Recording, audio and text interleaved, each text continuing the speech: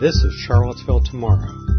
Charlottesville Tomorrow is a nonprofit organization engaging the public on critical quality of life issues so we make informed choices for our community's future. Visit us on the web at cvilletomorrow.org.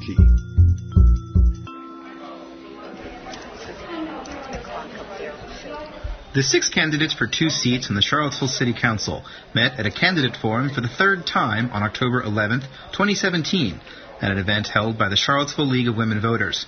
The moderator for the event is Marge Cox. Good evening, and welcome to the forum where we have 6 candidates for hoping to be elected to the City Council of Charlottesville, Virginia. And I am Marguerite Cox from the League of Women Voters. We will be moderating this forum, and the League is a nonpartisan organization. We do take position on issues, but never on candidates. The procedure is as follows. Each candidate will have 2 minutes at the most, and in the beginning they will give their opening statements. We will then have 3 different questions, and they will have 2 minutes to answer each one of those at the most, and then a summation statement.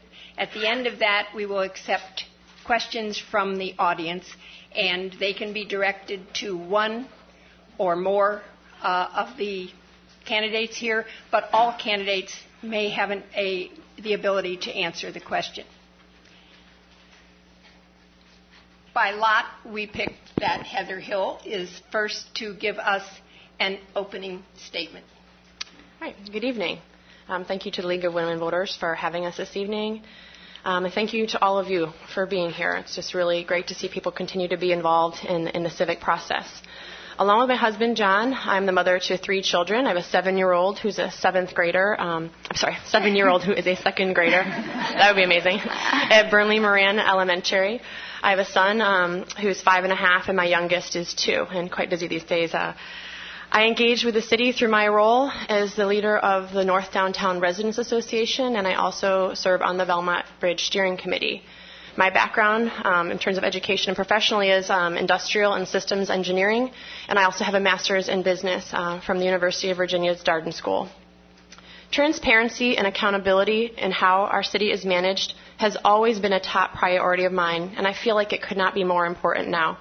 More than ever, our city needs strong leaders who are committed to taking responsibility, finding the answers that we all so desperately seek, and working with our community to solve its most complex issues.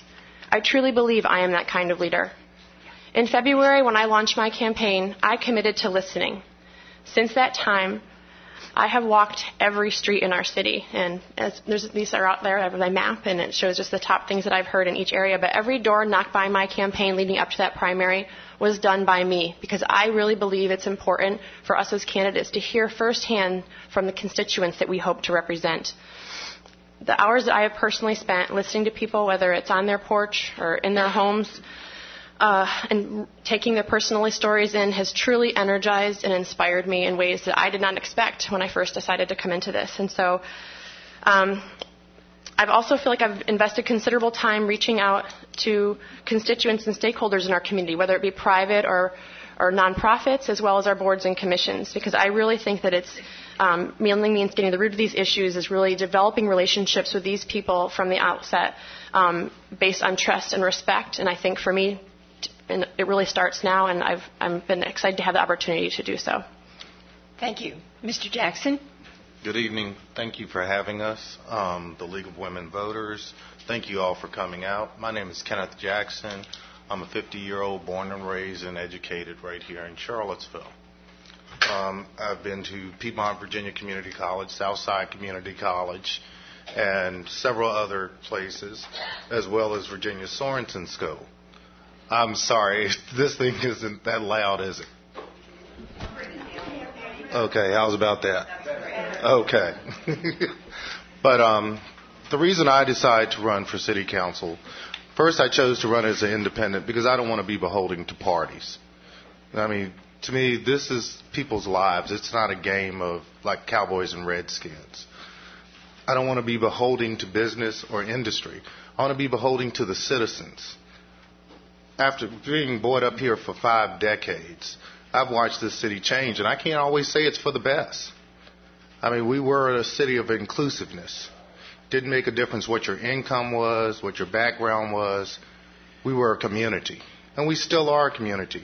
For the most part, 98% of Charlottesville still wants to be a community, and we want to love and care for each other. Growing up here, there wasn't a neighborhood in Charlottesville, black or white, that I didn't go in and didn't feel comfortable in. And I want that feeling to come back.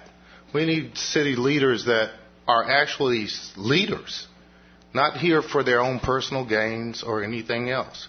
We need to be open and honest with our citizens. I'm not the most eloquent person, but you'll never see me lie to you because I don't have time for it. If you ask me a question, if you contact me, I will contact you back, or I'll pick up the phone and answer you right then. I believe that government is of, for, and by the people. And your local government is your first source. It's the one that you can come to the quickest. And it's our job to work with the state and federal government to make this happen. Ms. Laufer? I want to say thank you as well to the League of Women Voters and all of you for coming out. Sorry, I want to try to make sure this comes over there. I've been a member for many years of the League of Women Voters, and I really appreciate your educating the public, not just about candidates, but about issues and your lobbying efforts. I always find I learn so much when I come to your forums. But I also wanted to say, I'm also a mother of 3. My oldest daughter actually is here tonight. She's in Buford, and then I have a son at Walker, and then my son at Greenbrier. And I've been here about 15 years, and I've been on the school board for the last 6 years as vice chair and chair. And before that, I was on the Commission for Children and Families, where it was a consortium of service providers and city and local government officials talking about students and children at risk. But so I've been in service for a while, and I can see this summer has been really traumatic, and this past couple of months have also been full of their own tumult. And when I think of the things that are facing City Council, I kind of bring it down into 4 categories. The first would be the trust between City Council and the staff, and I think we need to work on that. And then I think the next is the very vocal organizations that are bringing up really important topics, but possibly not at the right time. I think we need to be meeting with these people outside of this venue to really find out what their concerns are, because they're true concerns, and come up with real answers to these concerns. And then I think our third issue we're facing is the things that Heather and I have been talking about since the primary: affordable housing, transportation, infrastructure, workforce development, Piedmont Promise, transparency of government. And then I would say the fourth kind of category is all of the lawsuits that we are facing as a city. The garage, the statue, the bike lawsuit with the county, and then all these other groups that are coming to sue us right now after 8/12. Anyway, I'm really interested in talking about all of these issues with all of you this evening. Thank you. Thank you. Mr. Long? My name is Paul Long, and I want to thank the League of Women Voters for inviting me and the other candidates to participate in this forum. I've been living in the city of Charlottesville over the past 20 years, and I'm running for city council because I believe the present city council is a disgrace to the city. I believe that their lack of leadership has further aggravated the problems that we're facing. And I attended Chestnut Hill College in Philadelphia for 2 years in the mid-'80s, got certified as an addiction counselor by the Commonwealth of Pennsylvania, and worked in that field for a period of 8 years. I'm mentioning that because I think that kind of experience is vital, because I believe that 60% of the people that are serving the Albemarle County, Charlottesville County Jail are nonviolent drug offenders who should not be in jail, who should be participating in rehabilitation programs as opposed to costing the city money by having them behind bars. I served for 10 years as Tennecomm Township's representative to the Southeastern Pennsylvania Transportation Board, which is a public transit agency for Philadelphia and the 4 suburban counties. I lived in Tennecomm Township, which is a locality right next to the city of Philadelphia, In fact, half of the Philadelphia International Airport is in Tennecan Township. I served a 3-year term on the Tennecan Township Board of Health, and I'm mentioning all this because I believe I'm bringing a variety of good experience to the City Council that the City Council needs, and that's it. Thank you. Ms. Walker? Good evening. My name is Nakia Walker. Thank you to the League of Women Voters for hosting the forum. I am a Charlottesville native.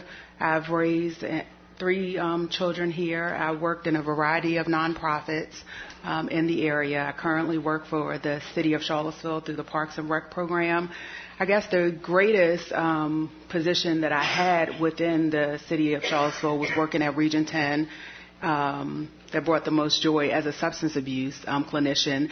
Also, the very first time that I came to City Council meeting was in 2011 or 12, asking the City Council at that time to provide oversight for money that they had signed off for, grant funding for Region 10, that I didn't think that we were fulfilling the obligations of that grant, and I went up the ladder at Region 10 and ended up in front of City Council expressing my concerns.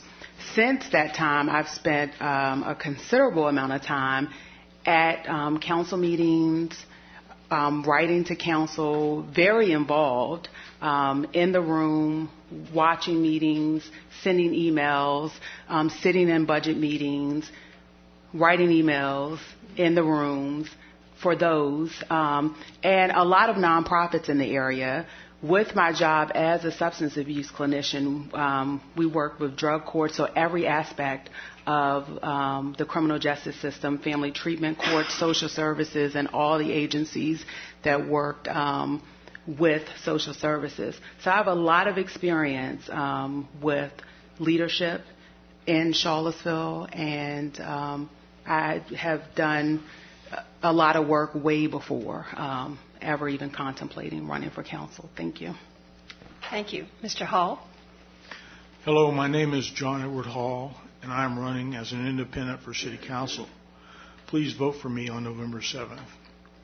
Lisa Province of the Charlottesville Weekly said she is reporting that I have been institutionalized with bipolar disorder in next week's issue. There have been mental breakdowns in my past, but not now. My mind is clear because my medication works for me, and I will be sure to take what is necessary. This mental disturbance I have had in the past should in no way interfere with my good mental capacity today or ability to perform my duties as a councilman. I would appreciate it if you would vote for me on November 7th. I am sure that as a design engineer with 6 U.S. patents and 2 U.S. copyrights, as an illustrator, I am best qualified for the office of councilman. I graduated with honors in 1974 from Texas A&M University in Commerce, Texas. I was a medical student at the University of Virginia. Thank you. Thank you. Our first question involves the Dillon Rule, and rather than have everybody say what that is, let me refresh your memory as to what the Dillon Rule is. As most of you know, I'm sure, Virginia is not a home rule state. It's a Dillon Rule state. And the Virginia courts have concluded, because of that local governments in Virginia have only these 3 options. They have those powers that are specifically conferred upon them by the Virginia General Assembly. They have those powers that are necessarily or fairly implied from a specific grant or authority. And they have those powers that are essential to the purposes of government, not simply convenient, but indispensable. So you can guess that might bring a lot of legal issues. Let's start here in the middle. Ms. Laufert, would you? Sure. Actually, I really wanted to look through my notebook because I had stuff from.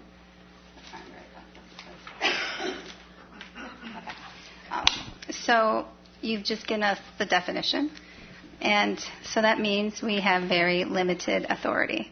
as you can see. I know a couple of years ago we talked about reduced sentencing for people that had small amounts of marijuana. We couldn't do that. I know there's a lot of housing issues that also we can't enact because of the Dillon's rule. I don't know what else I can say. Okay. There's just almost every aspect that you'd want to do something different, the state won't allow it. So, we saw that also just most recently with the statue. So, I don't know what more to say about that. Sorry. Thank you. Mr. Long? As a native of Philadelphia, and I've always been interested in, Philadelphia was the first capital of the United States, and the preponderant number of the founding fathers were from the Commonwealth of Virginia. I think it's a disgrace that in the Commonwealth of Virginia, the home of Thomas Jefferson and Patrick Henry, that we have the Dillon Rule in effect. The best form, according to Jeffersonian democracy, the best government is at the local level, and I think the Dillon Rule should be repealed and replaced. And one area that I'm particularly concerned about was when alt-right had their rally on August the 12th, all these paramilitia groups carrying rifles and weapons and lit torches were allowed to parade around in public. That should not be allowed. And I think that the local government should have the right to prohibit people carrying rifles and ammunition when they're having a public rally. It's a disgrace. It should be changed and overruled as quickly as possible. And I believe Charlottesville should have a home rule form of government. Ms. Walker?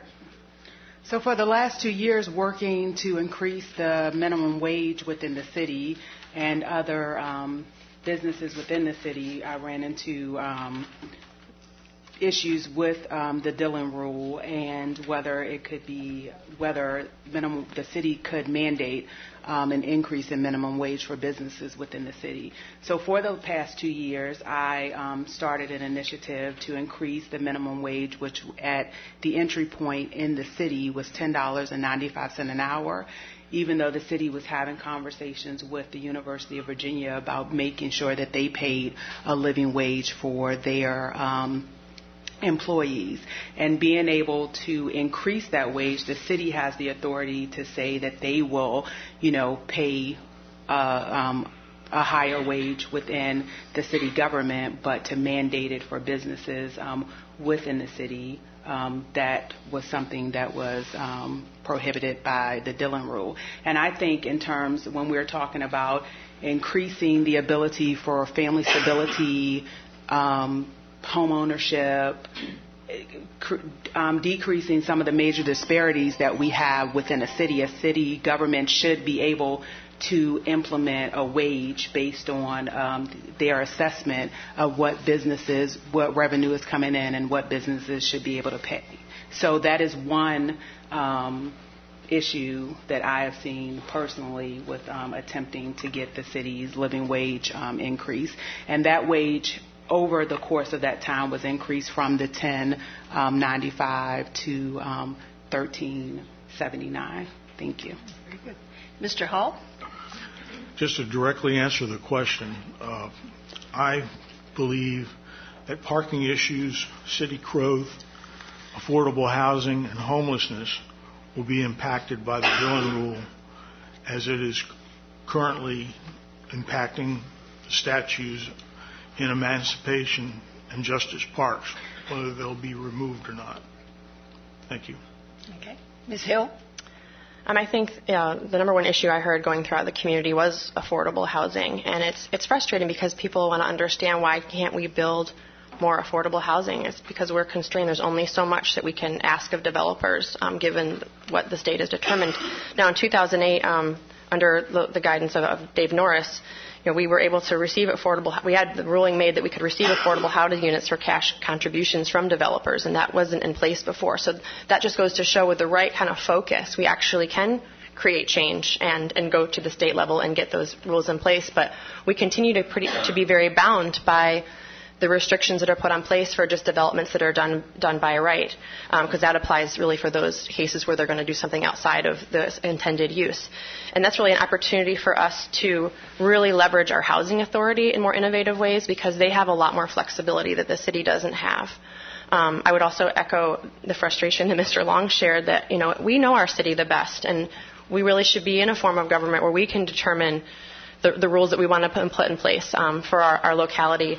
And I also would just say, as others have said, that to determine how we're going to tell our own story, our history, is important. And that's what's come up, obviously, with the statues. And I think that the productive use of time for us as leaders or those of us in our community is working to go to the state level and to get that specific rule changed so that we all, whatever the decision is, but we all have the opportunity to kind of tell our own story and that this locality can do so. So, again, just really goes back to affordable housing, number one, though, for me, because again and again we see that we're not building enough units in the affordable category that will satisfy the clear demand that we have, but there's so many restrictions in place, and without that kind of lever coming, I think, from a higher level, that developers are going to continue to develop at the market rates without any restrictions.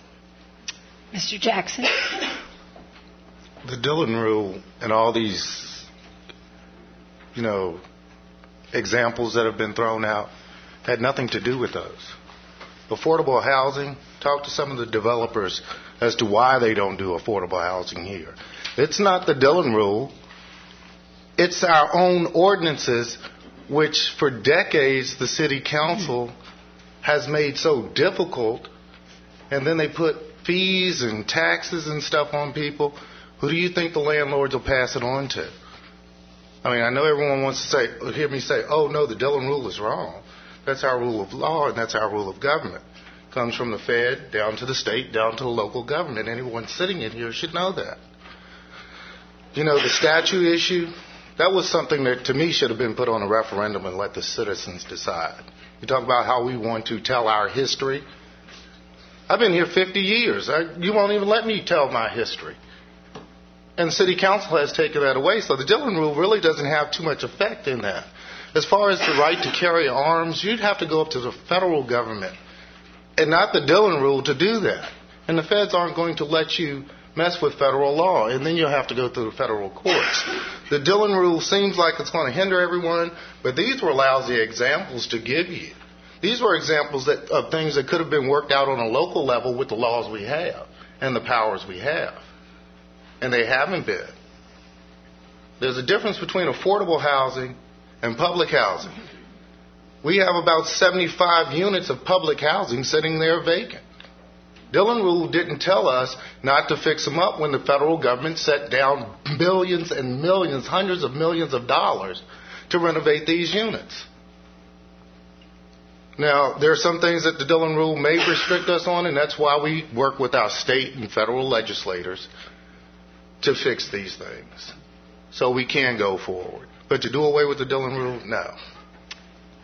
Mr. Jackson, maybe you'll start with the second one because it carries right on with what you were saying. The character of the city is changing with increasing gentrification, fewer vacant lots, new technology companies, and a growing senior population. How should the city council address these changes? Well, first we need to address the seriousness and real issue of gentrification, and it's not color-based. You look at Belmont and Hogwaller, those blue-collar neighborhoods. And all of a sudden, now we have, I call them Benny mansions or McMansions that just pop up.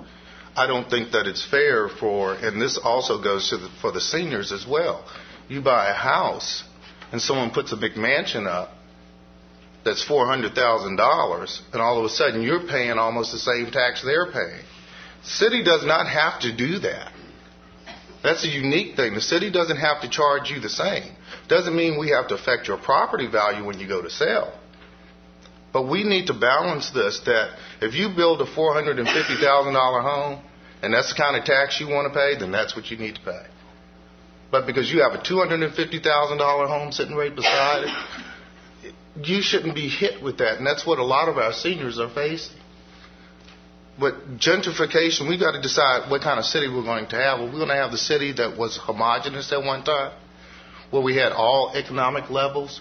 Or we're going to build this dream city, which this city council, I hate to say it, you two are Democrats sitting here. You ran Mayor Signer's campaign. You sat on school board and stuff.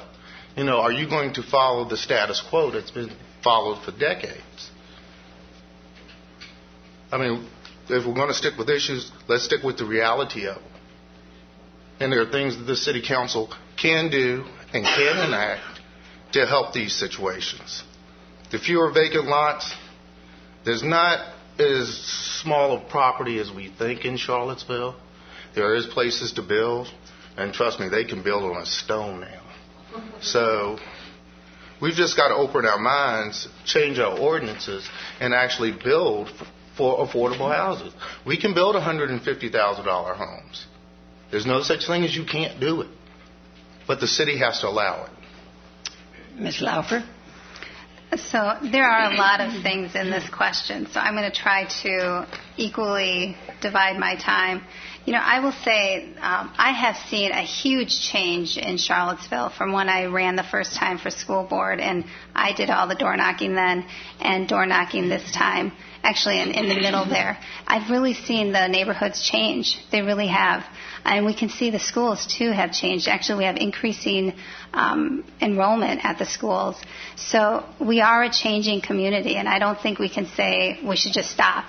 You know, I think we should count ourselves fortunate that we are a place that people want to be, but we have to have mindful growth and smart growth and really help our homeowners maintain their homes. I'll skip then to the senior issue. You know, I have to say, plead ignorance. When I went door knocking, I didn't think I would meet as many seniors as I did, and I really did. And the needs they have are substantial. And there are things that the city council could do about it. So we have our deferred tax rate. And actually, Heather and I both noticed that many of the seniors talked about the fact that they could make up to $50,000 and then have the reduced tax rate. But that amount was too low for them. If they could have a bit higher, they could actually, you know, improve some of the issues at their house. They could fix the roof. And so we quickly met with Jason Vandiver and talked about it and found out, sure enough, that hasn't been adjusted for many years. So I think there are things City Council can do. And I met with Peter Thompson and Marta Green from the Senior Center and talking about the services they provide and really showcasing those. These are things that can help our residents stay in their homes, and I'd be very interested in working on that. And in terms of the new technology, I think we should be really excited about that. So Charlottesville is lucky enough to be part of this new Virginia economy, and we should embrace it. Thank you. Mr. Long? I think that the recent assessments, the reassessments of city property was a disgrace. They went up outrageously. I think City Council should have done something. And I hate to give Mayor Signer a compliment, but he was the only one who said that maybe taxes should be decreased because the assessments went so high. I don't know how you go about changing that, and I don't know what the dynamics were in increasing the assessments, but it was a disgrace. And I can stand to be corrected, but I believe some assessments went up to 200 to 300%. No way that should have happened. In terms of, you know, $150,000 house being affordable housing. If you're working in dietary or in patient transportation at UVA and you're making $25,000 to $30,000 a year, $150,000 is not an affordable house. You're not going to get a mortgage for that. I think an affordable housing should be maybe $20,000 to $30,000 to $35,000 at most. And I'm giving my age away as a senior citizen. I'm 68 years old. When World War II ended, the Federal Housing Administration guaranteed loans, and thousands of homes were built that ran from $20,000 to $30,000. And I realized, you know, Donald Trump and the Republicans control the federal government. That's not going to last forever. When we get a progressive Democrat and the Democrats are running Congress again, we need to do something drastic like that on a federal level to give the city of Charlottesville and localities the tools so that we can have affordable housing so that everybody who's working can afford to buy a house. Ms. Walker? So the character of the city is changing, and that didn't happen by an act of God. It happened because people are at the table implementing policies that haven't been equitable. So I think the first step there is making sure that people are at the table who will implement policies that are equitable and take all people into consideration. But we need to set a priority on who we are building for. We need to set a priority for redevelopment of affordable housing. We need to make sure that we are a city that pays a living wage. So when you're talking about affordability, that people have the income coming in. And we need to change the way developers can pay into the fund or the breaks that we give them. The last city council meeting, at the very end of the meeting, there was a discussion about dogwood housing properties. And at the end of that meeting, I spoke up about the fact that they are now going into a 15-year of having their interest-free loan deferred. So they haven't had to make payments on it, and they haven't had to change the contract or the stipulations from the original contract. And when you're talking about a city that's in an affordable housing crisis and there are buildings, we need housing built. We need to make sure that people have funding to pay for homes. Letting a developer or a property, a for-profit company continue to benefit from interest-free city funding can't be the answer to keep them engaged in affordable housing. So those are some of the things that we can do to make sure that the city doesn't continue at the pace that it has in the past few years. Thank you. Mr. Hall. Well, this question, I equate growth. This is about growth in the city, especially as related to existing neighborhoods. I equate it with the SIA, the Strategic Investment Area, a 330-acre area south and east of downtown Charlottesville, including neighborhood portions of the Ridge Street, Belmont, Carlton, North Downtown, Martha Jefferson, and Fifeville neighborhoods. This target area was identified by the city as a growth area due to its low density and available land areas in proximity to downtown mall for pedestrians. As far as a growing senior population, as far as a senior population can be better solved with a seamless partnership in the city-county with, I think, JABA, the Jefferson Area Board of Aging, which has many programs to assure that our elderly grow old in comfort. Thank you. Ms. Hill. Thank you. I just want to make one correction. The first time I ever ran a campaign was my own campaign in the primary. So I just wanted to get that out there. I really feel like the city is lacking vision on how we're going to grow. I think too often, and especially in neighborhood development services, it's very transactional. It's what is this development at this time, but not really looking forward to where we're going to be. And I think that's what's gotten us in the situation that we are with in West Main. And unfortunately, I think it could spill over to Cherry Avenue if we don't get ahead of this. And it's really concerning to me. And right now we're looking at allocating a position within the city to address, I guess, neighborhood or citizen engagement. And I think it needs to be much broader than that if we're really going to have the vision that we all want, so that we all want to continue to stay and live here. But again, it goes back to the housing and how do we support and incite and leverage the resources that we have as a city to engage with private developers and partners so that we can build those units, because the city's dollars aren't going to do that alone. About 10% of the money will ultimately come from the municipality. We need to be working with and partnering with others to help us close that gap, because it truly is a housing crisis. And we do have very few vacant lots, and we do need to grow, but we need to do it in a way that's going to be mindful of our neighborhoods and the transition that we have from those central urban ring that we have, and then how does that then spill over? And again, some of these small area plans that are really desperately needing the right attention aren't getting it. And I guess the concern is, what is that going to have our city looking like down the road? Because as people see hotels built instead of affordable housing, they're frustrated and they're asking why. And that's clearly a direction that we don't want to go.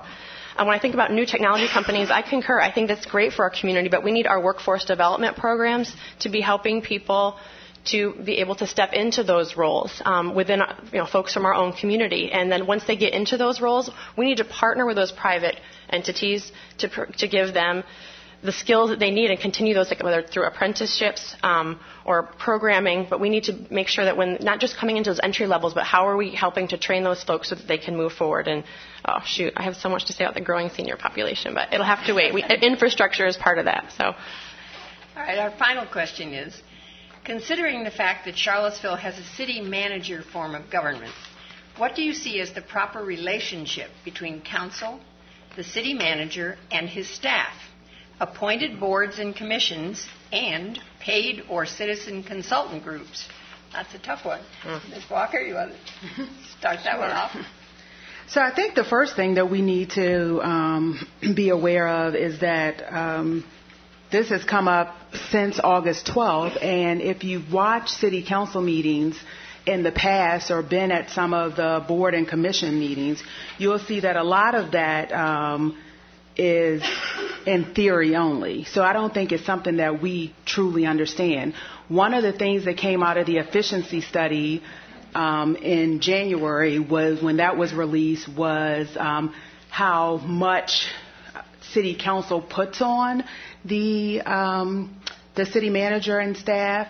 And if you watch previous city council meetings, you can see how quickly city staff, the city manager, how quickly their decisions are overridden by council. And so this happens very often. A situation that had happened a couple of years ago was with Parks and Rec. There were some patrons from Parks and Rec who came in who wanted the center to remain open on Saturday mornings, even though staff going through the budgeting process decided that it wasn't producing the revenue to keep the center open at the time that it was open on Saturday mornings. But without consulting the city manager and his staff, there was a decision made immediately because council did not want citizens to be upset about the closing of it, and without consulting and coming back at a later date to give that information after looking at all the facts, the decision was made on the spot. So I think one of the things that has come out of the August 12th and all the dysfunction that we saw is that we need to actually give more power back to the staff that are hired and allow them to make decisions and set the priorities for things and trust that they're doing their job appropriately. Thank you. Mr. Hall? The city council is responsible for picking the city manager. In Charlottesville, there was a large number of qualified candidates. Maurice Jones was appointed to the job and has done a fairly good job. I believe the city manager form of government serves Charlottesville well and will continue to do so in the distant future. The city manager is the quarterback of the city council football team. Thank you. Ms. Hill? I wish I had a whiteboard because I have all these boxes of how people are related to each other.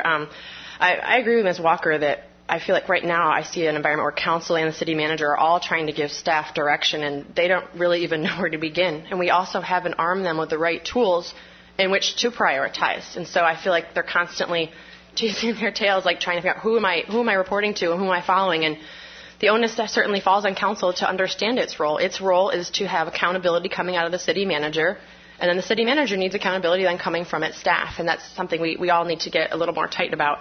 When we talk about boards and commissions, we should be appointing people who are experts in our area. And as I go throughout the community, I feel like I met experts in fields that I don't have a lot of experience, but they seem energized to want to be part of the process. How do we engage them and create an environment by which they want to be involved and be on these boards and commissions? Because they are the experts that we should be inviting into the discussion. But when we invite them into the discussion and they make a decision, we also need to follow their recommendations because they are the ones that have the expertise. And I've been very frustrated to see how often we're wasting people's time in terms of engaging them in the process and then just going off on our own. And regarding the paid consultant piece, I feel like we have such a gem in terms of the University of Virginia and its resources in terms of intellect that we need to be tapping more often. And we also, again, need to be looking back at our own community. There are a lot of professionals here who I really feel would do a lot of pro bono time to kind of help solve the solution, some of the bigger issues that we have, because those are things that they have expertise in.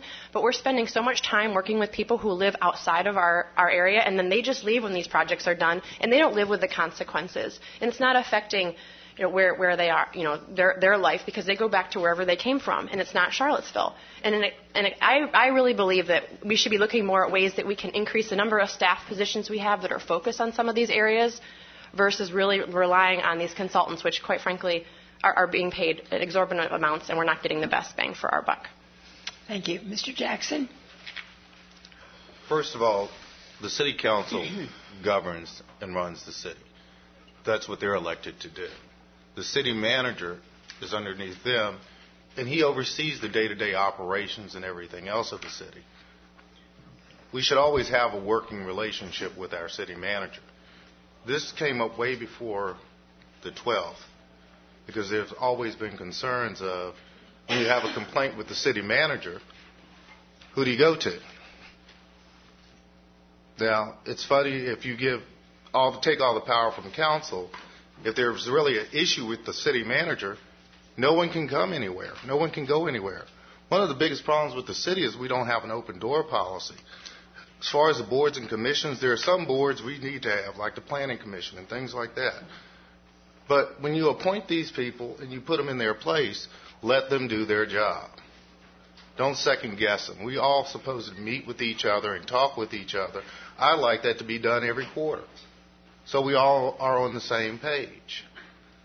And they all know that they can talk to council. Consultants and all that, sometimes we do too much of it. So to sit there and say that I'd make more positions because there's a $100,000 position so we can all sit down and figure out how to talk as black and white people. I've never had that problem before in my life. So I don't know why we need a $100,000 salary to do that. But some of these consultants groups and all that stuff, sometimes we beat a dead horse. We've got in-house staff. As she said, we have UVA, we've got Piedmont. We've got people right here. We've got retired people who could do this for free or at less cost to the city than what we do. But every time there's a problem or an issue, we decide we've got to put together a board or a Blue Ribbon Commission or something like that. It wastes time and it creates confusion. Thank you. Ms. Laufer? Yes, so the school board is the same governing policy as the city council.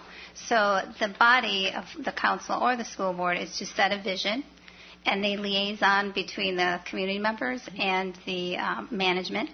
They're directly responsible for evaluating and hiring the manager or the superintendent, and then they make budgetary and policy decisions based on the vision that they're working towards.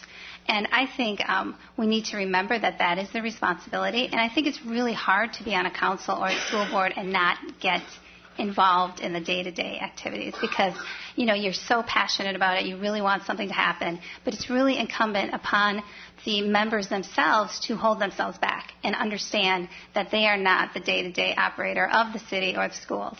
And then the relationship with the superintendent or the city manager is really about getting information from the manager about what is going on with the staff. Where are these projects that we've been talking about? I would like to see a lot more staff reports and city manager reports to the city council so that we can see where are these developments or something going on. When we have a sidewalk project, we need to get a report back. What happened with this?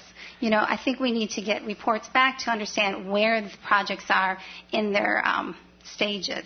And in terms of boards and commissions, I agree. I've often said on school board, I'm on a lot of different committees that the city council has kind of initiated.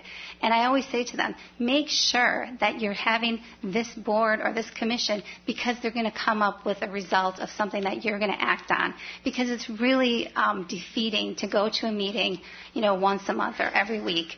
And then at the end of it, nothing comes of it. I mean, there's a lot of good things that are coming with our commissions and boards, But we really need to be mindful of that if we're going to ask somebody to participate in a voluntary way, to make sure that we're actually coming to conclusions in enacting them. And then in terms of consultants, I do believe that we could be doing more in-house and at UVA, and I'd be interested in pursuing that. Thank you. Mr. Long? City Council is the governing body of the city, and the managing director does operate the day-to-day operations of the city. I believe Mr. Jones is doing an excellent job, and has done an excellent job from the first day he took office. For the past 15 months, City Council has abdicated its responsibility and let Mayor Mike Singer assume a role of mayor that's never envisioned in a city manager type of government. And shame on City Council for letting him do that. They've since in August 12th, rescinded his authority. I think he's abused his authority over and over from things that have come out in public. I believe he should be recalled from office. I believe he's arrogant. I believe he's incompetent. And he's been a disaster for the last 15 months in the day-to-day operations of the city government. I believe this city is spending too much money on outside consulting firms coming in and doing studies. Recently, in the last year and a half, City of Charlottesville, I believe, paid $100,000 or $150,000 to a San Francisco firm to come in and critique the public transportation system. And that was a complete, and it goes on and on and on. I think the reason that this happens is that City Council doesn't want to take the responsibilities of making decisions, and they kick the can by hiring these outside consultants to come in and do studies. You know, all you have to do to critique the public transportation system is get a clipboard or a tape recorder or something and go out and talk to the people who use the public transportation system. But that would take too much time and energy on the part of city council members to do that, and most of whom have never used public transportation. The only member of city council that I ever saw use a city bus was Mayor Huger, when he was mayor of the city. That's a disgrace. That's a lot of money is being wasted on that. It's an abdication of responsibility, and it should stop. Thank you. Now, each candidate will have 2 minutes to give a summation, and this time I think we'll start with Mr. Hall. Thank you very much. If elected, the things I expect to accomplish for Charlottesville are: A, address the affordable housing crisis by getting more federal HUD loans for people in crisis. B, ensure a cooperative relationship between UVA, Albemarle County, and the City Council, being the City of Charlottesville. C, develop a program to limit fraud and elaborate scams in our city. To do this, I will found an ad hoc group against crime to help police with petty larceny, etc., where the amount is less than or equal to $10,000. We can take criminals to court for Charlottesville people, the victims who lose money, have the criminals put in jail when we prove they are guilty. We can teach people to take notes about those they suspect are criminals and gain the innocent people restitution, and succeed in having our judges rule against the criminals in our favor. Never again will the guilty persecute the innocent. We need a Charlottesville that is responsive to the needs of all the people, is efficient in how those needs are dealt with, and efficient in getting them done. I thank Rob Gracious, my case manager at Region 10, its PAC team, Dr. David Moody, my psychiatrist, Sarah DeWitt, my nurse, who have stood by me as I have consumed their services. I will work for better roads, sidewalks, and street lighting in our neighborhoods. I've been told by Lisa Province, reporter of the Charlottesville Weekly, that an independent candidate has not been elected since 1930 in Charlottesville. That is 77 years ago. Abraham Lincoln referred to the Declaration of Independence when he did this math at Gettysburg. Please make me the first independent councilman and be part of a new tomorrow in Charlottesville. We do this math since 1930. Mr. Hall, your time is up. Ms. Hill? Thank you again for having us and for everyone for being here. And I always appreciate hearing the perspectives of the candidates. every day of this campaign, I've learned something about myself, first of all, and something about our community. I feel strongly in the manner in which I've fulfilled my roles both as an active community member, a professional, and a candidate really make me a unique candidate and choice for you on November 7th. The priorities I heard from this community and ones I'm certainly committed to spending my time on are, as it's come up many times, creating more affordable housing which enables citizens to stay in those communities that they call home, whether they be younger families or our aging population who wants to continue to remain here. Developing and growing our city in a way that addresses our community's needs with a long-term vision. As I mentioned, I feel like too often we're looking at the short-sighted and we're so busy chasing around what's the now versus understanding if we don't look in the long term, we're going to continue to find ourselves looking around a city that we're not proud of and that we no longer want to live in. We need to continue to focus on our schools through progressive education, investing in facilities, and comprehensive approach to supporting all of our students. They are truly our community's future. And we also have, we didn't talk about tonight, which I love talking about, is infrastructure in our transportation systems. And really think that if we're not really focusing our resources on those, they're going to continue to deteriorate, and they're also not going to be serving us in the manner which we need. And we really need to take a critical look, as we all just kind of talked about, on how we're allocating our limited resources that we're getting from each of you as taxpayers, and making sure that we're using them in a meaningful way that is addressing our priorities. I'm committed to partnering with many in our community on these priority issues because I really do believe that the City Council's success is dependent on being the conduit for the ideas of this community. We're not going to be subject matter experts at everything. It's your ideas and your strengths that we really need to leverage in order to be the most effective that we can as leaders. And I really hope that you may join me in that. Thank you. Mr. Jackson? Well, we've got less than a month. And I believe that an independent can win. One, I need to apologize to you. You weren't the campaign manager. You were a field director for Mayor Signer. So I do apologize for that mistake. I always say if you can't admit that you made a mistake, you're not worth it. And that's one of the problems we have with leaders now. They can't say we made a mistake or let's sit down and discuss this. You've got to cooperate. Now, having said that, my job is to make sure not to keep hitting you with high taxes and actually to make education and infrastructure work by not wasting money like we wasted $1 million on a plan for Belmont Bridge and never used it. Never used it. That bridge has been falling down for 4 decades.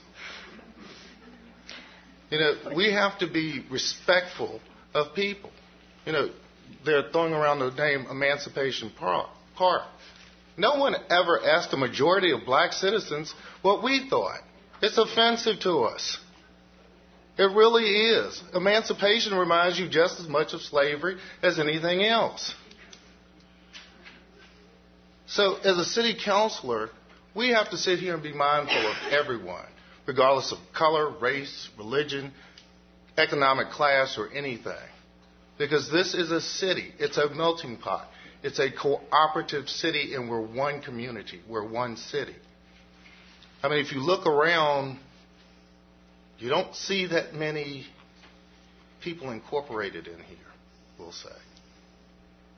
And there should be. Because people should be more into their local government and not just run out to an election every time the president comes up or the governor or something. This local body controls your immediate future. And they've done a lousy job so far. Ms. Laufer? Well, I want to say thank you as well. And actually, we will be doing questions. I was getting confused if this is it, but we will be doing the questions from the index cards. So thank you again for having us. And I really do enjoy listening to all the candidates and all the ideas. We're really at a special place in the history of our town. There's so many things going on, and there's so much trauma, anger, anxiety. And it's so important right now more than ever that we have leaders that can lead us through this really tumultuous time. I can say what I've learned really on school board is kind of 5 guiding principles for me. 1, you have to listen.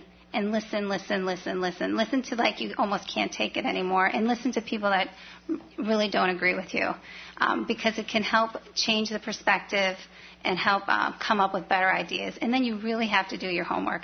You really have to understand what is possible. When we're dealing with these big issues, this Dillon Rule thing really is the thing.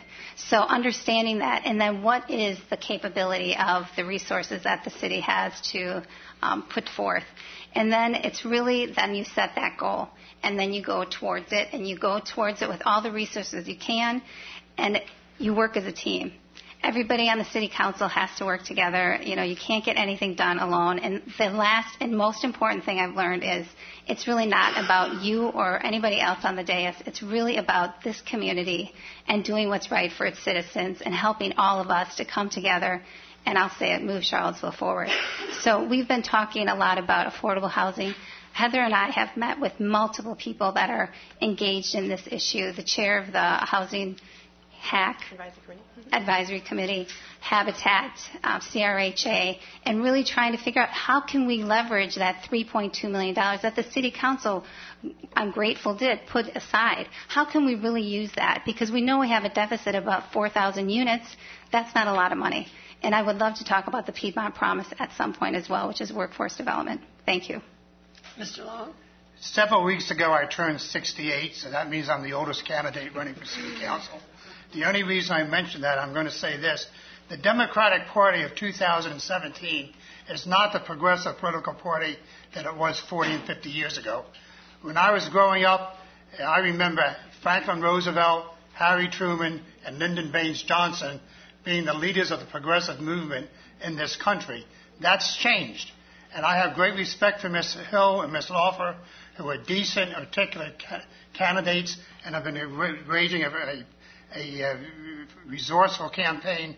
But I'm sorry, the majority of the people in the Democratic leadership, there's a reason why there weren't any Republican candidates for City Council.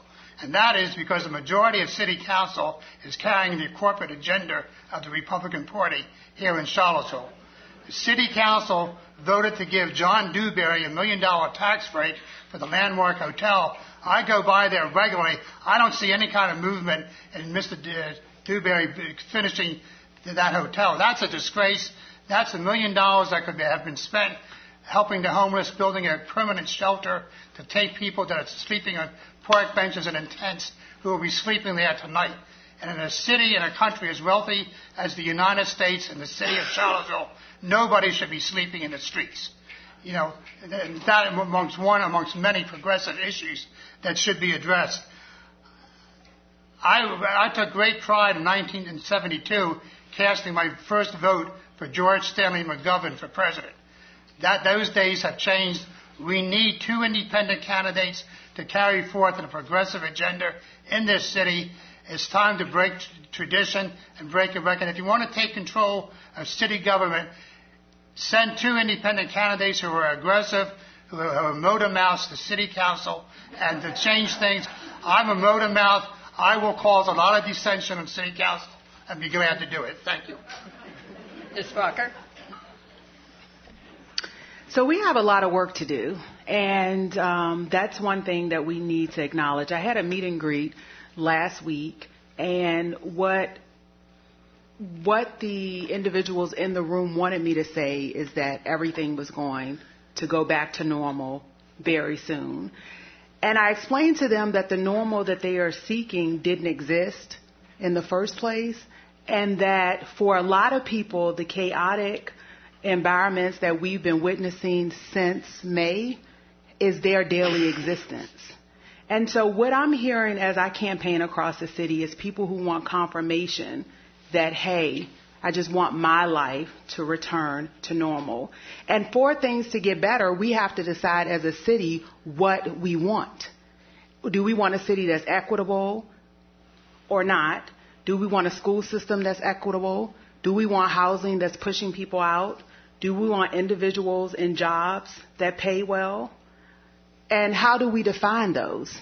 And so we need to decide that we are going to be okay with being uncomfortable until we truly heal from this, and not have the expectation that we can just get back to normal and forget about why the events of the summer really happened here. Something that I posted today, because there was discord last night, right? Because people are still hurt and they're angry as a result of that hurt, and they're seeking answers and they haven't been given any. And one thing that I posted is we need to change the narrative that we've been telling ourselves, the lie that we've been telling ourselves, that individuals have come from out of town and is starting the chaos that we're seeing daily. That's not the case. You know, a janitor from the UVA area sent me a picture with the tiki torches in the trash can at UVA from Saturday. That's the Charlottesville that we live in, and we have to decide and commit to different. Thank you very much, all of you. And now we will entertain questions from the audience, and I think we have some cards here. A bunch of them. All right. Let's start with, do you support the approach of Solidarity Charlottesville to disrupt city government meetings? Why or why not? Anybody want to tackle that first? I'll go first. Knock yourself out. Okay. First of all, there's something just called social respect and etiquette. Maybe I'm old school because that's the way my mama raised me and everyone else's mother raised them. It means that even though I disagree with you, I can still give you some respect, and we can talk and discuss things, not be children. For someone to disrupt a meeting like what happened last night is ridiculous. It's ridiculous. It's really sad. The Planning Commission has nothing to do with that boy being arrested. That's between the police and the Commonwealth Attorney. So running in here and scaring the Planning Commission that they close down their meetings, we've got citizens who really want to come to meetings and discuss some real issues, and they're afraid to because we don't know how to treat one another. And it's actually sickening. That's a small group of people. And it's not representing minorities, and trust me, we can go over to Prospect or over to the projects right now, and they'll tell you they're not representing them. So to sit here and say, oh, well, there's always been racism. There's always been hatred. Adam and Eve was a perfect example in the beginning of it. And we're not saying that we never had any racist people in Charlottesville. Or people that hated other people in Charlottesville. They didn't come out because they weren't forced out. Now it's a battle about two factions, and at 98%, the silent majority, we're stuck in the middle. So when people ask, can our life return to normal? We want to be able to work. We want to be able to come home. We want to be able to take care of our children. We want to be able to say hi to a police officer without someone saying, oh, that's the pig. This is not the way our society, and this is not the way Charlottesville as a community has started or was. And that's not us. Thank you. Who else would like to answer that question? Oh, we're not all answering. No, you can all have the opportunity, but if... Are we going in order or we're not? No, we're not going in any particular order. So, anybody? Heather? No. I mean, I feel like obviously these voices want to be heard, and I think we just need to provide the appropriate venue for those voices to be heard. I do not believe that coming into a planning commission meeting with that agenda is an effective use of the collective time. But again, I don't want to diminish that there's still anger and still pain, and we need to find ways in which to have productive conversations. I mean, I agree. I think it's really alienating for people from getting involved because they don't want to come into these places. And we're looking to this community to get more involved and to really leverage the strengths that each of us brings. But I know time and time again, even more than I felt in the spring, people are just like, I'm not stepping up. That is an environment in which I choose to not be a part of because I think it's threatening. And it's been really difficult running for office in this environment, if I'm being honest. I think all of us have felt that at one point or another. And so I don't agree with that approach, but I do think it's important that we find ways for the voices to be heard, but it has to be productive, and it requires that on both sides. And I'm not seeing that. Does anybody have anything else to add? I do. I think the interruption last night in the Planning Commission was wrong. It was rude. But I do believe after the August 12th, when this room was packed and people rushed up and had that big banner, "Blood is on your hands," I think that was appropriate. It was very appropriate. And the reason I'm saying that is because for 14 or 15 months, Michael Signer stood up here with that gavel and had a lot of people taken out of the room, including Miss Mary Carey, elderly people, disabled people thrown out, complete violation of the First Amendment, and anger built up over a period of months over that type of goods. And I called Mayor Signer in a rally in front of the Landmark Hotel a neo-fascist because he was. Michael Signer all of a sudden is talking about getting permits for people to have rallies downtown. When he had his rally to declare Charlottesville the capital of the resistance, he didn't get a permit for that. And he's a lawyer, he's an officer of the court, but he said that rule was never enforced. He declared Charlottesville the capital of the resistance, and that very well may have been a worthwhile endeavor, but he declared it on his own. He didn't bring it up before City Council for a vote. And I think what has happened since the last 2 months is people's frustrations and anger just built up, and they reacted that way. Thomas Jefferson wrote that we need a revolution in the United States every 20 years. And that's not a Jeffersonian quote that you hear frequently, but it should be mentioned. I think a lot of these disruptions of the City Council meetings were needed. They served a purpose. Maybe it's time to go on and, to being more civil again. I'm like Mr. Jackson. My mother was from Louisiana. She was a white version of Medea, and I frequently got whippings, as I was growing up, to be taught how to act. I don't know whether she would approve of me saying this, but I think initially the disruptions served a very productive service. Okay. Anybody else want to answer that? So my question is, why was the meeting last night disrupted? Why was the City Council meeting after August 12th disrupted? Because people don't feel heard. We live in a city where even if you come to council meetings regularly and tell the events of the summer, most people weren't paying attention. So a lot of people who needed a rally behind them, who needed a majority of voices to come together with them so that the things that were happening to them, like all the disparities that we have in the city of Charlottesville, health disparities, wealth disparities, in mass incarceration, income levels, all of those things people have been talking about for years, they haven't been fixed. People are talking about now the money for the statue. We could spend that money in education. We could spend that money in housing. We could have spent that money in education. We could have spent that money in housing before the events of the summer. So people went to Planning Commission last night, I'm sure, because that provided an avenue so that the entire city of Charlottesville and national attention could be brought to the problems that we're still having, that we're still busy trying to figure out instead of openly addressing how to cover them up. A few years ago, I participated in a protest on the downtown mall. And in that protest, it was about a mother who had had her daughter taken from her. And the reason her daughter was taken is because the mother thought she had a right to decide what medical care her daughter received. And social services told her she did not have that right. And so her daughter was just returned a month or so ago.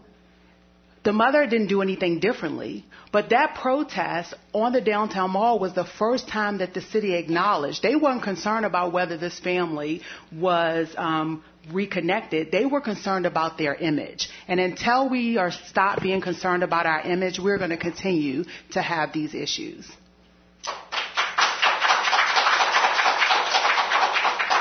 Any other comments on this question before we go to another one? I would just like to say I think people are bringing real issues to the table, And this is a really serious time. And dialogue is critical. I heard one of the planning commissioners say, the 20 people could have had the 2 or 3 minutes for public comment because the business of the planning commission still has to get done. So, and that, by the way, is a volunteer, entity. And I know just from my own schedule how difficult it is to get it all back together. And, I just think there's real issues, and they're bringing real issues. We need to dialogue. I don't know if I don't agree that is the way to pursue the dialogue because it stops the dialogue and then the meeting ended, and this voluntary body is going to have to try to find another time to meet to do the work that they are charged to do. And I think it doesn't allow for solutions to be created in that way. Okay. The next question is, and I think this was one that all of you will want to answer, as a city councilor, describe your own approach to working with the professional staff and appointed boards. So maybe we'll start. I could start with the staff, you're saying? Yeah, with the staff or appointed boards. Sure. So on the school board, I can say, at first you're like, actually at this point, right, I probably know most of the staff because my kids are in the school and just from being around. But you really have to hold yourself back because you are not the boss. You're not the one that's, it's the city manager and the superintendent that is running the operations. And I think having a cordial relationship with the staff is critical because they're going to be implementing the things that are done. What I like to do, of course, right now the school board is visiting all the schools, and I usually just say, hey, how is it going, and how could the school board help you in your goals for this year? And, that's even on the committees, that we're all on committees, which I'm sure the city council has the same. And it's really hearing from the staff what their needs are and how the city council could appropriate budget or policy to help them implement their day-to-day activities. And and also with the commissions. The commissions, I would say, we really have to be listening to their recommendations because we've asked them to do the work, and then they come to us with a recommendation, and implementing it would be probably the standard, I would say. Okay. Okay. Oh, we may as well just go around as we have been, Mr. Long. I'm a great listener, and having been brought up in a big city, you learn how to be respectful to other people rather quickly, just in order to survive. But I'm also believe that I'm a great reader, and I absorb a lot of information by reading. And I believe it's a city council person's responsibility to gather as much information as possible, and that means listening to the staff in their areas of expertise, asking pointed questions in areas that you're not familiar with, and coming to decisions. But the city council is also overseeing the daily government of the city, and it's important to do that. I don't know about anybody else sitting on the bench. I'm not working anymore, so I have a whole lot of time to do that. And I think maybe we should have 1 or 2 members of city council who are retired. I hear people in city council when the meeting's going over to 1 o'clock in the morning, I got to get up tomorrow to go to work. I won't have that problem. And I'd be glad to sit till 3 o'clock in the morning and listen to people. I'm also going to say I think city council should meet once a week. I think that there's enough business to require that. And I also think that the time period for people to speak should be increased from 3 minutes to 7 minutes. And if that means the city council is going to stay here to 2 or 3 o'clock in the morning, so be it. Ms. Walker. So again, back to my comment about the fact that we have a lot of work to do. Being in the rooms, for example, with City of Promise, there were 28 members on that steering committee. What you found is that there's a lot of dysfunction, the same level of dysfunction that we witnessed displayed just in this room after August 12th. That is happening in a lot of divisions within the city. So I think while City Council needs to honor, and going back to my last point, if you hire staff, we need to trust their leadership, but we also need to understand that there's a lot of areas where there are issues within staffing. So people don't feel like they are able to do the work that they've been called to do. I know with social services, there was often people who did not feel like why they had went to school to become social workers. They were able to do that today. I know that there's been a high turnover, of teachers, and I've known teachers personally who have left the city of Charlottesville school systems because they didn't feel like they were listened to and that they mattered, and that they were able to teach the way they had envisioned while they were pursuing a degree in teaching. So when we're talking about taking a step back, especially in the climate that we are in right now, I think council will have to be very hands-on in helping to rebuild and, come up with what is going to be our holistic healing. I don't think that we'll be able to leave that just up to staff. And since we have so much work to do, that it's going to take all of us being very invested and maybe in rooms and that we normally wouldn't be in because of the time and the climate that we're currently in. Thank you. Okay, Mr. Hall. I think being disruptive can be a criminal offense. People, when disruptive, can be removed by the police, escorted out, and that's as it should be. Ask Mr. Jackson how many people he staffed. Look at his criminal record. 2. How many did Bellamy do? There will be no justice until there's... Bye. There will be no peace until there's justice. Get out of here. Criminal destruction or not. Sorry, Mr. Hall. Go ahead. This is a real serious time. I think people are on edge, and just as a person there feels like they have to speak out and command an audience. Voluntary bodies must be allowed to meet and do their work that they're duty-bound to do. What we need to do is promote conversation and understanding. Thank you.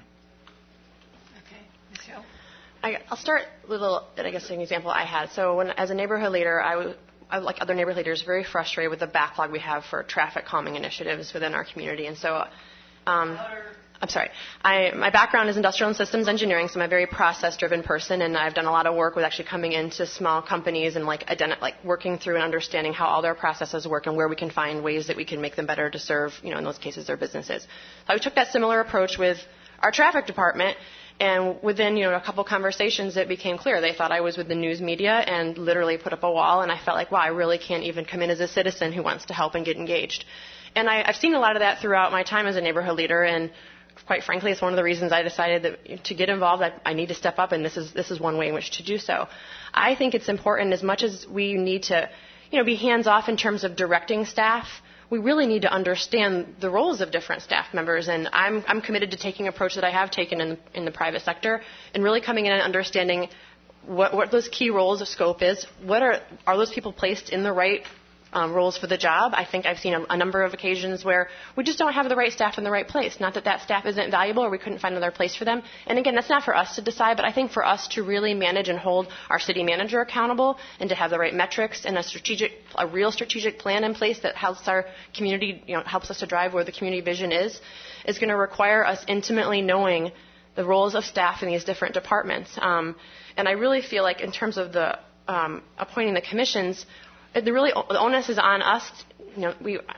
Many of us have experienced getting to know a lot of people in this community. We have to go find those right folks to represent themselves, represent those needs on those commissions, and that's the most important part: getting them into the door and to being part of that, and then again being respectful of the decisions they make. But it does require dialogue. All of these things require dialogue, and I'm certainly committed to taking the professional experience that I feel like I can bring to the table to really understand how the city is operating, so that we can have the accountability we need, and I think more efficiency in how we're addressing the needs of the community.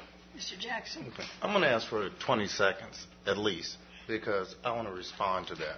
Because there's nothing in my past that I've done that I'm ashamed of.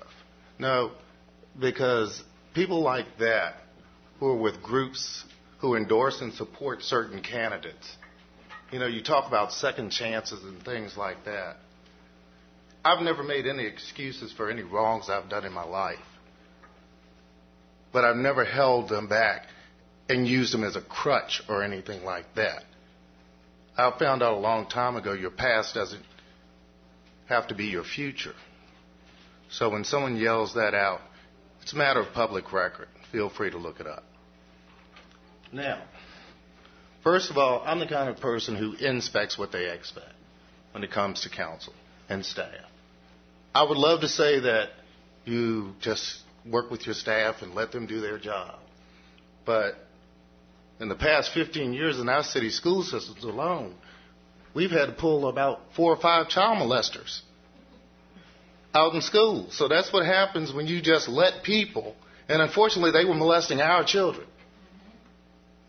So when you say let people go, no. Sometimes you just inspect what you expect. Doesn't mean you have to approach the worker and say anything. You can go to the city manager and say, you know, I noticed they cut this, but they didn't do this, you know. But be out there. Be proactive. And if you're a city councilor and the only thing you're going to do is say, Mr. Manager, what do we need to do? What's going on? Then you're going to be a lousy city councilor. You've got to be out there every day or every chance you get. And I'm like you, Mr. Hall. I have time on my hands. And my time is here to serve the citizens. It's not to sit here and be pretty or get my picture taken or be on the news. I drop dead today or tomorrow. It's not about me. It's about what have I done for the people around me. What have I done for my fellow man, my fellow woman? You know, that's what it's about for me. So that's what we have to be as counselors. Doesn't mean we have to be nosy or sticking our fingers in the pie, but it does mean we have to be vigilant. We have to be proactive. Okay. We do not want to keep all you nice people here too late this evening, so we'll take about 3 more questions. Now, some of these questions encompass others that I have here. So let me try this one. With the political climate so volatile, what concrete steps would you take to bring unity to Charlottesville? Concrete steps. Does anybody want to? I'll start. Okay. So I think first we need our city government to acknowledge what they should have done differently. And then at that point, healing. So when we're talking about concrete steps, coming up with a plan, it first involved people being open, citizens being open and trusting again. So we can't move forward until there is, hopefully we get that with this report that we should receive by the end of the year. But until people feel comfortable with our leadership, there isn't any moving forward. After that point, after we get and look at the details, there is going to be a point, I'm pretty sure, with the report that comes out where a lot of people are not going to be happy with the information that's in that report. So we just have to acknowledge that. It is clear that there was a lot of wrong done. It is clear that our leaders did not think on their feet the way we hope leaders think on their feet. It is clear, according to the UN report, that at our highest level of government, there were issues with the way the events of August 11th and 12th unfolded. That's the governor's office. So, and it trickled down to our local government. So people are going to ask questions after that report is even released about how to move forward with trust.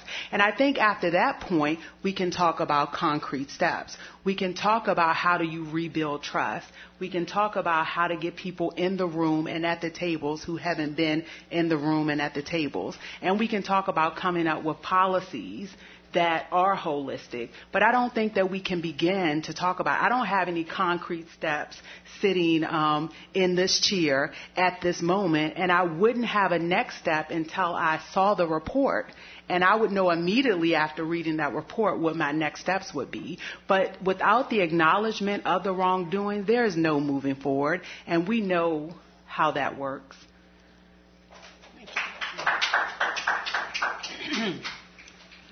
Mr. Hall, you want to say anything on that issue?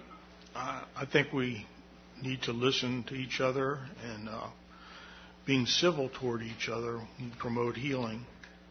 We need to do the best we can to talk to people that are angry and trying to support their own agenda. And I think the best way that we can do is to be civil toward each other and promote love between each other. All you need is love. Thank you. I'm certainly going to echo a theme of trust, and I think that trust starts with trust among members of City Council. I really feel that right now Council is not viewed as a collaborative body, but addressing individual needs, and that's a problem. And I guess it does concern me when I hear there's already coming into it so many people who have such a dissent for all of Council right now. It's like we have to be able to kind of get through that dislike, any of us who have an issue with anyone on Council, in a way that we can work collaboratively as a body, because that's the only way that things are going to get done and that we're going to be able to move forward. And we have to foster a culture of responsiveness and accountability and take that action. People are looking for answers. I certainly agree, and not empty statements. And we must establish, some expectations for internal procedures that we as a council are going to follow so that we can be accountable to each other and how we're going to work together to serve this community. We also have to have that trust, as was related earlier, among council, staff, and our community. We always talked about the relationship with staff. We continue to fall short as a community, or as a city, on providing clear and consistent communication to our community that surrounds us.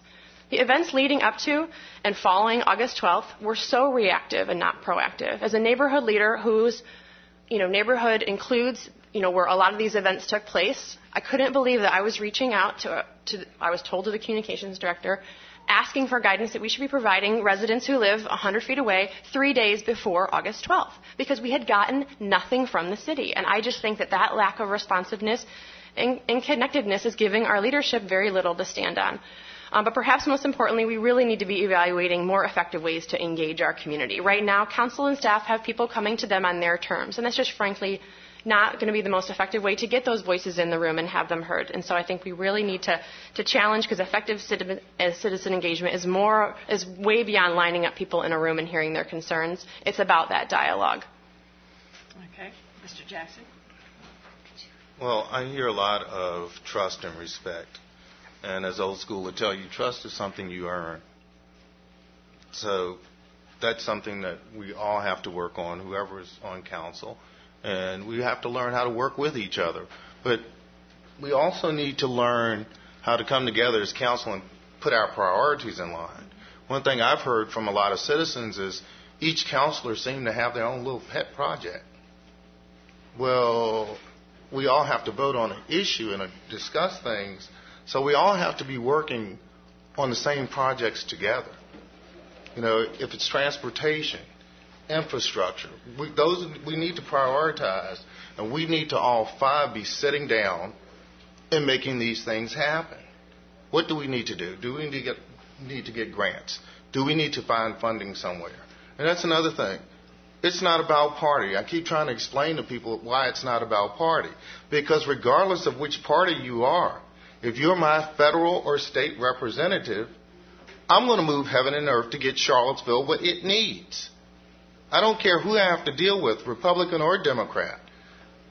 I'm not going to keep using the statue or the 12 as the worst thing that ever happened to Charlottesville, which it is.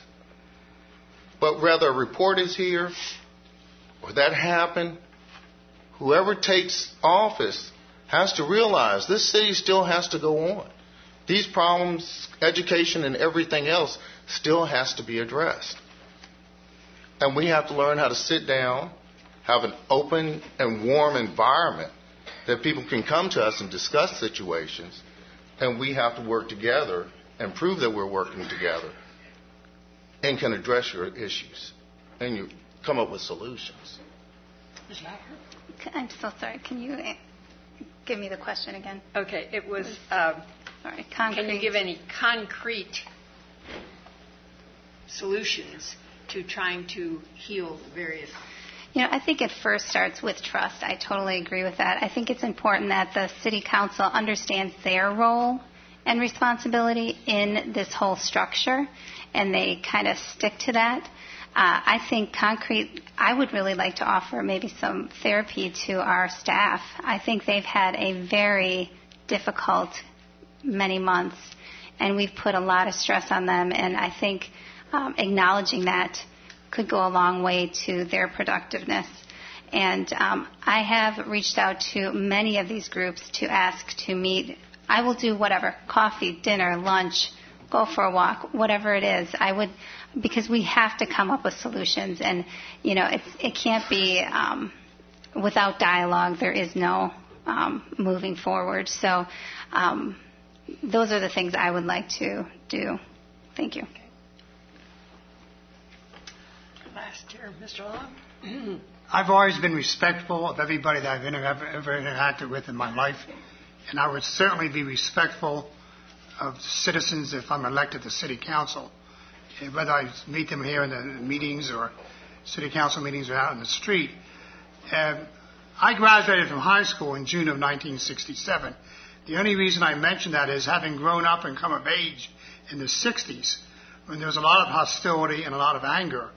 I think sometimes, I'm paraphrasing Martin Luther King when he made a statement that, or maybe even wrote in a letter, let African Americans, let us have our demonstrations and our rallies, and our protests, so that we can vent the anger and the frustrations that we are feeling.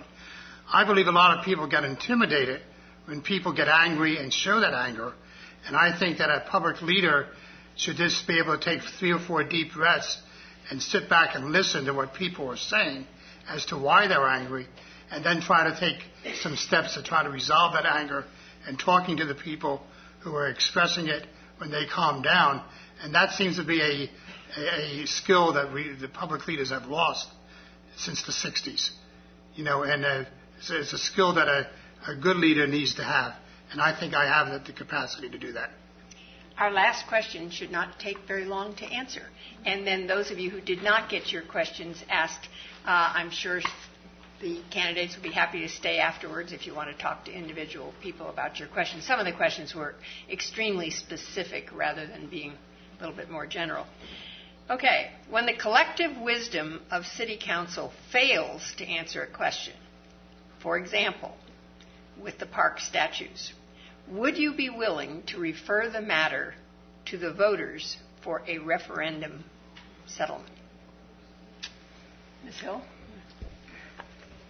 Yes, I think that there's certain circumstances. It has to be case by case, but I certainly feel like we need to be more often giving our citizens the opportunity for their voices to truly be heard, and I think the referendum is the most obvious way to do that. I do think we are elected here because there are certain decisions that I think we ultimately have to. But I guess what you're implying is that there's been no progress in the decision. I guess I'm just trying to make sure I understand. Well, more when it's a very difficult decision and the council doesn't have a clear majority. Clear majority, yes. And I think that they're... And it's a volatile issue, let's sure. say. I believe that is the best way to really understand the priorities of the community, is to, in that circumstance, is to hear the voices through a referendum. Mr. Jackson? Well, that goes without saying, definitely yes. I actually requested that council put that very issue to a referendum by the citizens. Let the majority of the citizens rule. It would have only took 3 councilors to vote to put it on a referendum. It would have been on November's referendum. I think it's a bit more complicated than that. What I've heard is a referendum can only be, you can only call Are you going to let me finish? Sorry. No, actually, I'm really sorry. Actually, state law says that your local government can vote and put it on a referendum, since you're going to overtalk me anyway. I'm sorry. It doesn't, but we can't, the council can put it on a referendum. Or either you can get a group together to get enough signatures to put it on a referendum. But things like that, serious things like that, that actually affect all the citizens in Charlottesville, why not put it on a referendum and ask the citizens? That's who we're here to represent. I am actually really, really sorry. I can only say I'm just very tired. And I did I not. am too. I'm so sorry. No, I really just meant to be talking with you, but that's not what we're doing here. I mean, well, I don't know. Anyway, So when I had asked about a referendum, I was under the understanding that the only way to do a referendum is if it's based on a tax or an increase. Maybe I'm wrong. Actually, it's a very interesting question to see if that is the case.